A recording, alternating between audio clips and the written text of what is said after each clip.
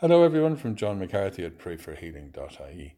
Darwin Ramos, a Filipino teen who spent most of his life helping street children before dying of an illness, has been declared servant of God.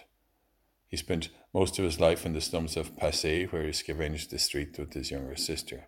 He was diagnosed with muscular dystrophy, causing degeneration and weakness in his muscles. He died in 2012 at the age of 17.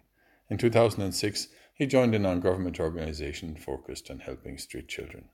Darwin is an example of holiness. Being a street child afflicted with myopathy, he is closely united with Christ in his suffering and joy, the local bishop said of him. Today's Gospel reading is from Luke. We hear these words of Christ. So you have not read what David did when he and his followers were hungry, how he went into the house of God, took the loaves and offering and ate them and gave them to his followers.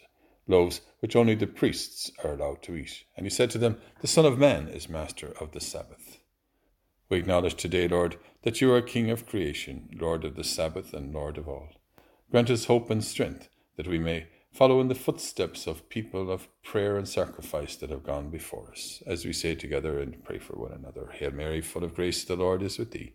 Blessed art thou among women, and blessed is the fruit of thy womb, Jesus. Holy Mary, Mother of God, pray for us sinners now and at the hour of our death. Amen.